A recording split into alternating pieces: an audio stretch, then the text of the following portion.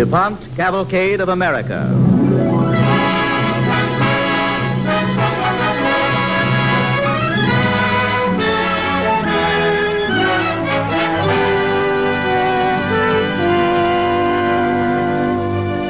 Starring Agnes Moorehead in Party Line on the Cavalcade of America, sponsored by the DuPont Company, maker of better things for better living through chemistry. Here is a cool and refreshing suggestion for your home this summer. Paint those drab faded walls with DuPont Speed Easy wall finish. Although you thin Speed Easy with water, it dries on your walls to a velvety oil-type finish. It's easy to apply with a large brush or roller, and it dries in less than 1 hour. You can use Speed Easy on wallpaper, wood, plaster, or most any interior wall surface. It comes in 11 clear, beautiful colors. Speed Easy, its name tells the story. It goes on easily, and it dries quickly. It's Speed Easy, and it's made by DuPont.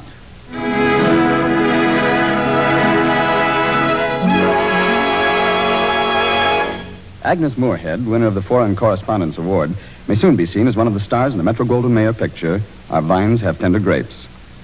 The DuPont Cavalcade presents Party Line, adapted from the book of the same title by Louise Baker, starring Agnes Moorehead as Miss Elmira, Mayfield's best-known, most quoted, and consulted citizen, the telephone operator.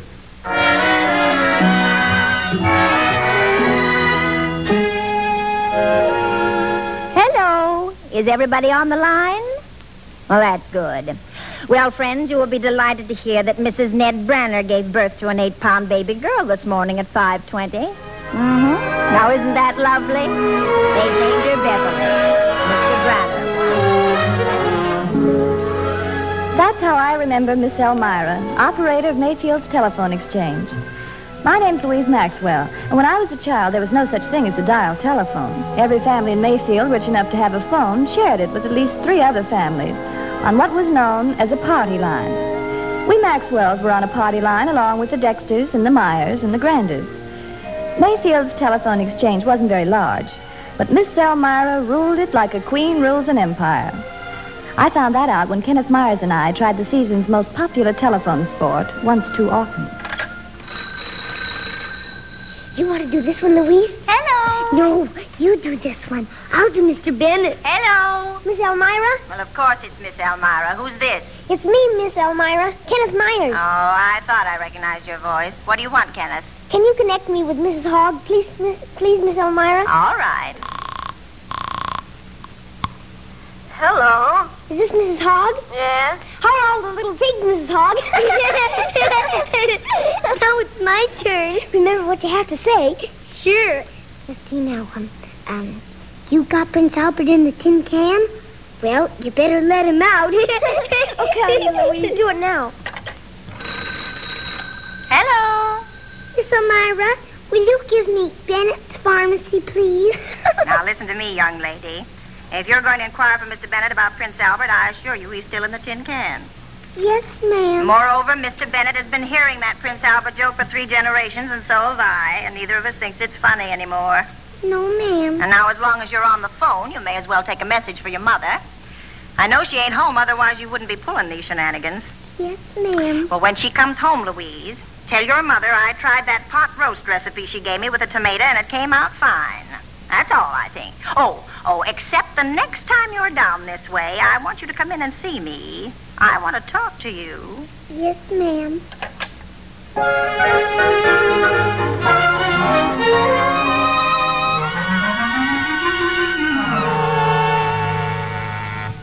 Hello. Well, of course it's Miss Elmira. Who else would it be? The greengrocers? Oh, just a minute. Yes. Oh, I just saw your husband go into Jake's barber shop, Miss Cartwright. But honestly, I don't think he needed a haircut. Oh, sure. I'll call you when I see him coming back into his office. Hello, Miss Elmira. Oh, why, hello there, Louise. Come to pay a call? Yes, ma'am. Well, that's real nice of you, honey. How's your ma? She's fine, Miss Elmira. Her strawberry rash is all gone. Well, now I'm real glad to hear that. Oh, just a minute, dear. Yes. Hello, Miss Dexter. You sound worried. Dr. Sims, which one of the boys is sick? Oh, Mary Lovell, your boarder. Oh, well, these spinsters are always ailing, aren't they? Well, now listen. The doctor's out at the Granger farm right now, so I'll catch him there and send him on. Oh, now don't you worry a bit. He'll be there all right. Miss Elmira, What is it, honey? how long have you been our telephone operator? Oh, long before you were born, child. When I grow up, can I get to be one? Well, if you do what your mother tells you and don't eat too many pickles. Oh, I don't, Miss Elmira. Then you stand a good chance. Now, you just play with your jacks a while, honey. Miss Elmira has to make an important announcement about a little stranger that came into the world. Who are you going to tell? Oh, everybody. Miss Elmira, What is it, child? did you call and tell everybody when I was born? Naturally, how do you think they would have known about it otherwise? Well, if you tell all the news, what's the newspaper for? The men. They print it for the men. All but the personal column. The women read that. But they don't have time to read anything else. Why? Well, they're too busy listening. Easier than reading, too. All they have to do is pick up the receiver and eavesdrop. Oh. Now, run along so I can make this announcement. Well, all right. But I thought you had something important to tell me. I had. You know, you said for me to drop in the next time and... Yes. Oh, yes, indeed I did.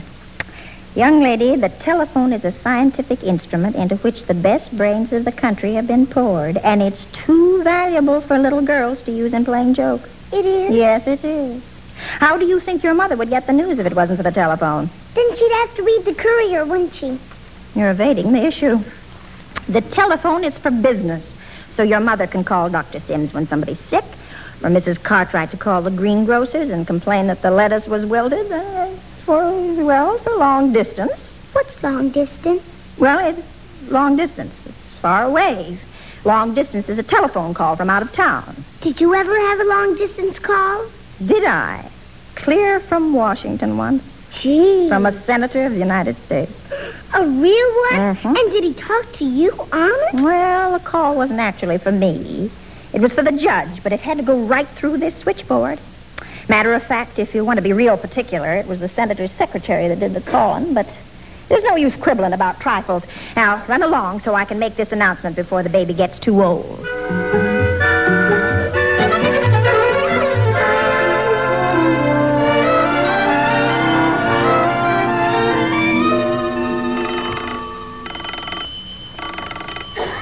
That's our ring, Ma.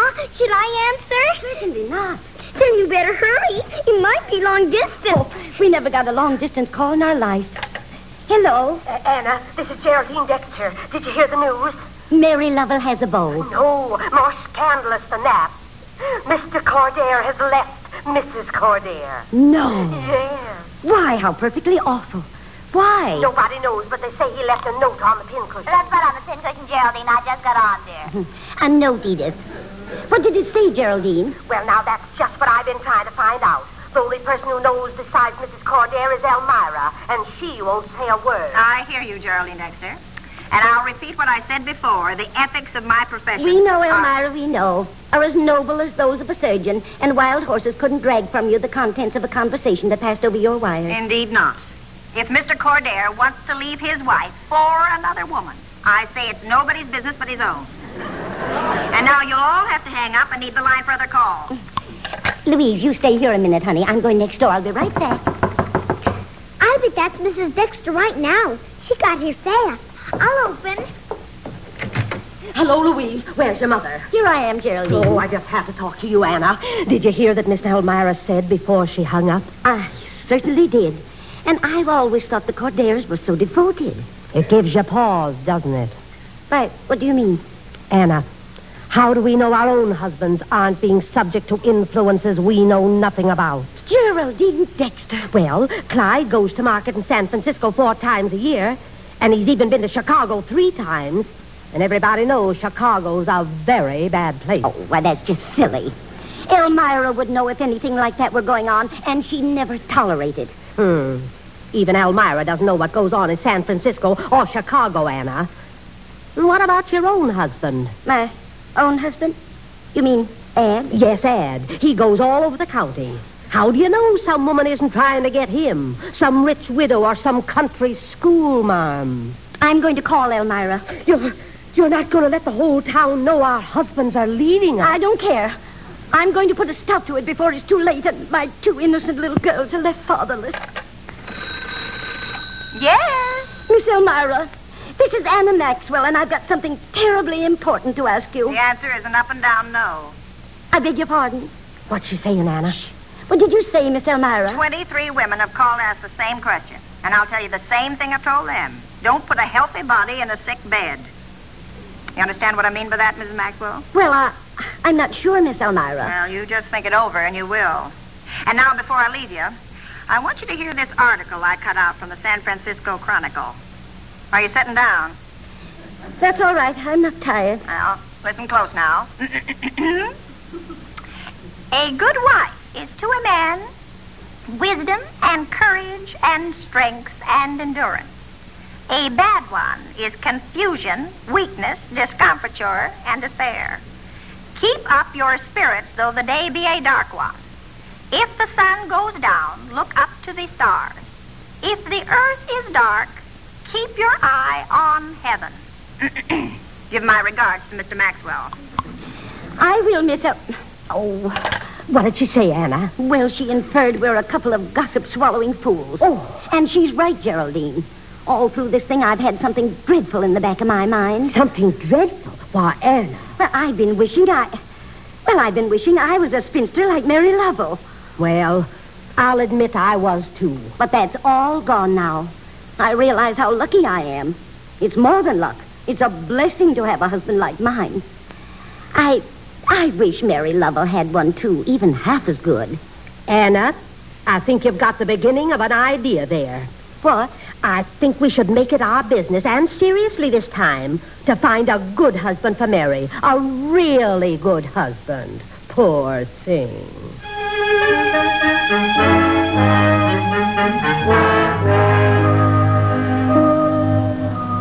Well, it sounds like a good idea, Miss Dexter, but Mary Lovell is forever saying she's very happy as she is. I don't care what she says, Elmira. She just can't be happy unmarried. Of course not, no. Good. Well, you better be careful, Mrs. Dexter. Mary Lovell might hear you. Oh, no. She's upstairs reading her poetry. Poor thing. If there were only some man we could introduce her to. Well, she's already met the 3 Mayfield bachelors 11 times. There's no use torturing them anymore. Maybe we could give a party. The men could bring their unmarried business associates. Well, wouldn't do her any more good than giving a dead dog a bone. Then you add a pinch of salt and sprinkling of pepper and bake in a hot oven for 1 hour. What's the matter with her? That means Mary Lovell's coming downstairs. Oh. Well, we'll think of something. Yes, indeed. Yes, indeed. Never say die. By the way, how old is Mary Lovell? She's as old as I am, even if I do have 2 children and the beginning of a double chin. Well, I still say never say die. Oh, excuse me, girls. Excuse me, a stranger's coming in. I've got to get off the line. Pardon me. I was told you might be able to help me find a room to rent. Excuse me. My name is Benson. Charles Oglethorpe Benson. My card, madam. Oh, yes. New field salesman for Libby, McNeil, and Libby. Oh, real engraving on the card. You must make very good money. Well, just what sort of room do you desire, Mr. Benson? I should be glad to help you find a room if you'll tell me your specifications. For instance, are you a married man, Mr. Benson? Well, unfortunately, no. It's not yet been my lot to find the lady of my dreams. I'm looking for bachelor quarters. Bachelor quarters? Bachelor quarters. Well, you come back here in 15 minutes, Mr. Benson, and I'll have a fine room for you. You did say bachelor quarters, Mr. Benson. Well, yes, I did. Of course, if it's too hard. Oh, no. Be sure and come back now. You hear? 15 minutes.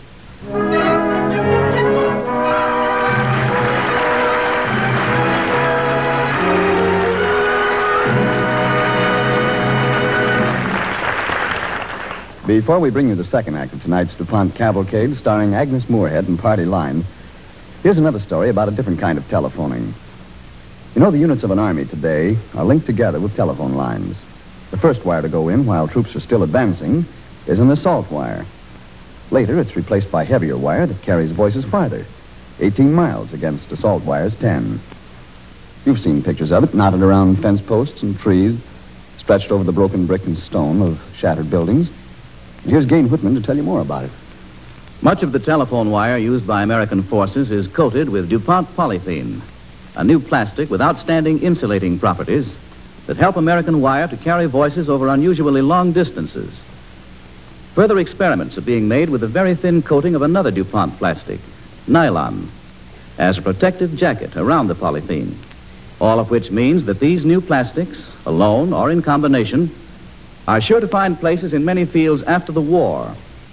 In the electrical industry, for refrigerator parts, for gaskets and tubing.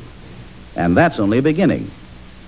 Polythene, discovered in England by Imperial Chemical Industries Limited and further developed here, illustrates the teamwork of science and the teamwork of a company like DuPont. So does nylon. For the manufacture of these two valuable plastics depends upon the chemists in the laboratories, the engineers who design and build plants to make them, the men and women working in the plants, and the technical servicemen who make them known to other manufacturers. All of these people work together to bring you the products of industrial chemistry we at DuPont speak of as better things for better living through chemistry.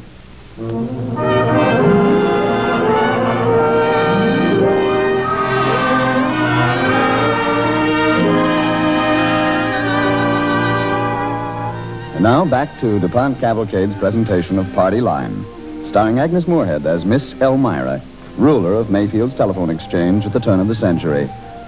Louise Maxwell continues the story. During all the years of my girlhood, Miss Elmira was one of Mayfield's most important people. She was ever willing to help, to listen, and to scold, whichever was needed. Nor did we expect any less from Miss Elmira than she gave during the time my mother and Mrs. Dexter were on their manhunt to find a suitable bachelor for spinster Mary Lovell. It was Elmira who discovered Charles Oglethorpe Benson, learned he was looking for a room, and promptly phoned our house. I don't understand you, Miss Elmira. You're shouting so I can't make out what you're talking about. I'm not shouting, Anna Maxwell. I'm just trying to tell you, you just have to take him. You just have to take him. Take whom, for heaven's sake? Your roomer. But I have no roomer. Didn't you hear what I've just been telling you, for goodness sake? Mr. Benson, he has no wife. Who has no wife, Elmira? I just got on. Mr. Benson, Mrs. Dexter, a new traveling man. He just got into town. That's why Mrs. Maxwell just has to rent him a room. But why should I? I have a husband. Anna, you don't understand what Elmira's saying. Mary Lovell. Oh. Goodness, it's as plain as the nose on your face. Mary rooms with Geraldine Dexter. Geraldine Dexter lives right next door to you, so Mr. Benson has to room with you. That's right, Anna. But I have no room. Louise can move upstairs into Bernice's room. I'll come over and help move her things. And I'll get Clyde to bring over that good quarter-sized iron bed from Rodney's room. You can have the bureau that goes with it, too. But You have no right to butt any butts at a time like this, Anna Maxwell. This is Mary Lovell's one big chance to land herself a husband, and this man is perfect husband material. I could tell the minute I looked at him. How could you tell? He wears horn-rimmed spectacles.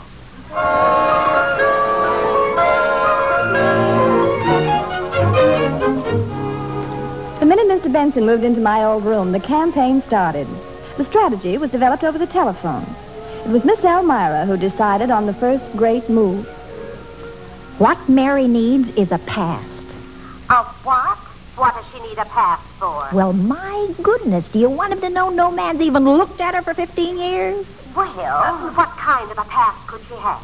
It has to be romantic. I know what. We'll make up a doctor. Mary was engaged to an upstanding young physician who got the call and went to China and died. Died of malaria. What about an actor? Actors are more romantic than doctors. This one could have died in a duel. For her honor. Well, that's all right.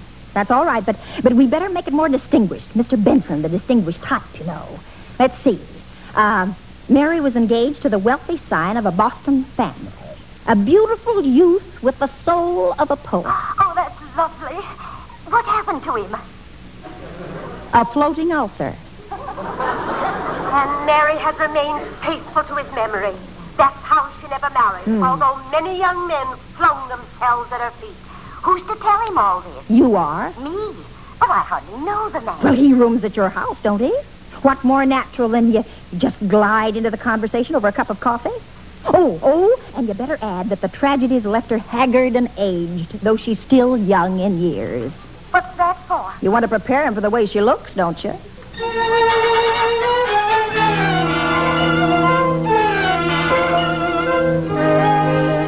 I can still I'll taste that roast chicken my mother prepared for Mr. Benson's first Sunday dinner.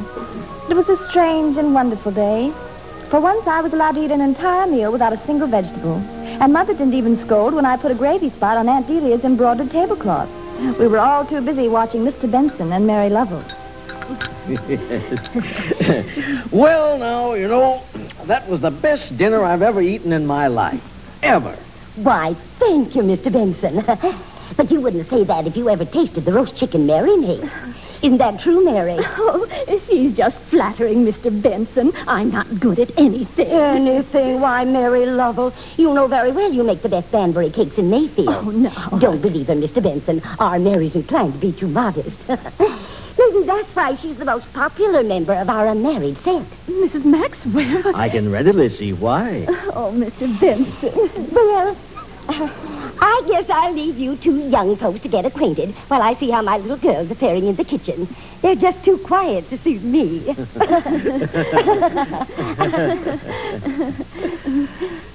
Have you... I beg your pardon. What were you going to say, Mr. Benson? Oh, no. You go ahead, Miss Lovell. Well, I was going to say, do you favor reading, Mr. Benson? Well, I've never been one much with books, Miss Lovell. I regret that now. It's never too late to learn, Mr. Benson. Not if a person has a good teacher, Miss Lovell. Miss Lovell. Yes, Mr. Benson? Would you... Yes? lend me one of your books? Why, Mr. Benson, I should love to.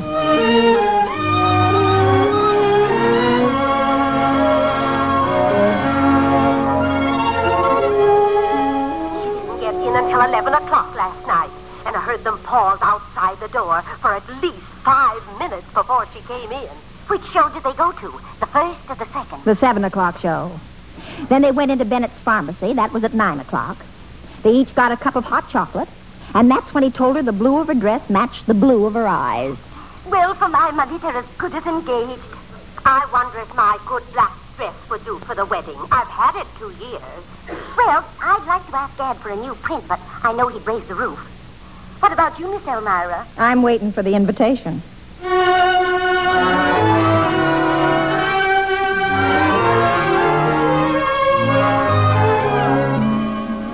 Alas, Miss Elmira was right. Suddenly, a mysterious blight seemed to hit the blossoming romance. The women didn't know what to make of it. I simply can't understand it. He hasn't been over in a week, and Mary is simply hollow-eyed. He's acting pretty peculiar, too. Doesn't talk hardly to anybody anymore. Never so much as mentions Mary.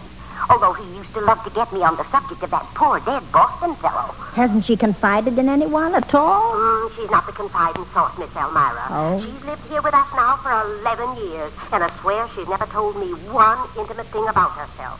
Although, frankly, I don't think there's ever been anything to tell more intimate than the color of her petticoats. Till now.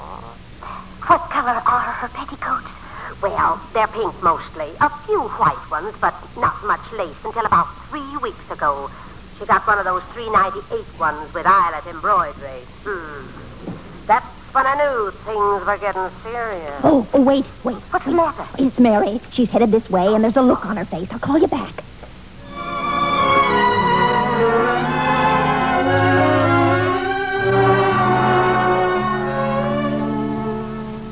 That's why I came to you, Miss Elmira, because I know that if anyone would know who started that awful rumor, it'd be you. Oh, you say someone told him you once had a sweetheart? Yes. Well, I thought, I should think that would make you more interesting, so to speak. Well, that's what he said. He said at first he was actually attracted because of my romantic past. Uh-huh. And then later it began to worry him. Oh, dear. Oh, Mary. Oh, who could have started that horrible rumor? I bet it was that Mrs. Cartwright. It sounds just like her. Well, it does sound like her. Anyway, why don't you go home and let me see what I can find out? Oh, will you, Miss Elmira? Yes, I will. Oh, thank you ever so much. I don't know what Mayfield would ever do without you. Sometimes I wonder about that myself.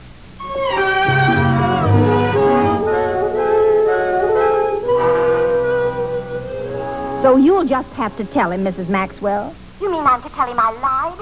Now, Elmira Jordan, that's not fair. After all, you made up that Boston fellow yourself. Oh, it's a shame to do away with him this way. He was such a nice boy. And so highborn.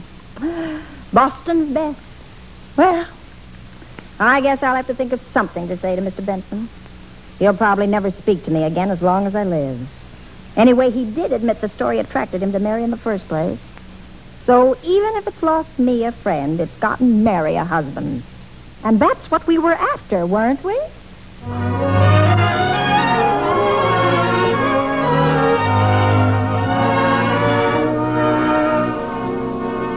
Well, there's the story of Mary Lovell, Kenneth Myers, Mrs. Dexter, Charles Oglethorpe Benson, and Miss Elmira.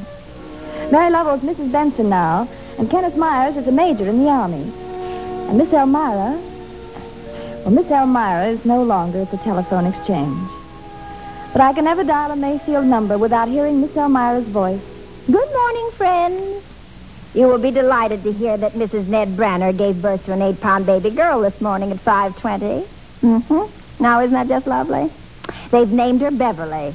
Mr. Branner wanted her to call Genevieve after his mother, but Mrs. Branner's always liked the name Beverly ever since she read the Graustark books. Mrs. Branner didn't have a hard time of it at all. Her mother came down from Oakland to help out for a while. Well, goodbye now.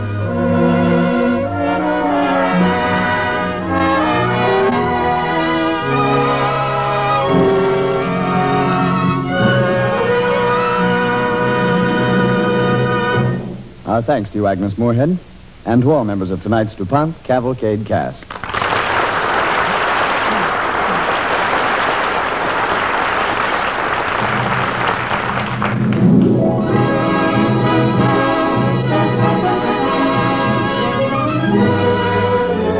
Next week, the DuPont Cavalcade is going to bring you a radio play about 2 American medical officers who sought out one of the most terrible scourges of history, typhus, the feverish, hollow-eyed emperor of death, who down through the centuries had never met his master.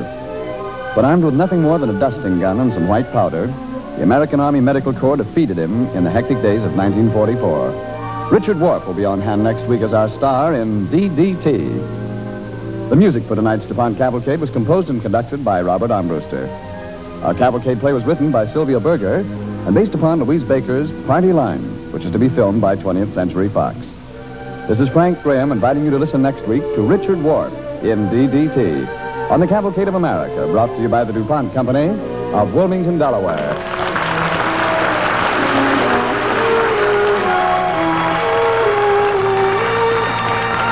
This is the National Broadcasting Company.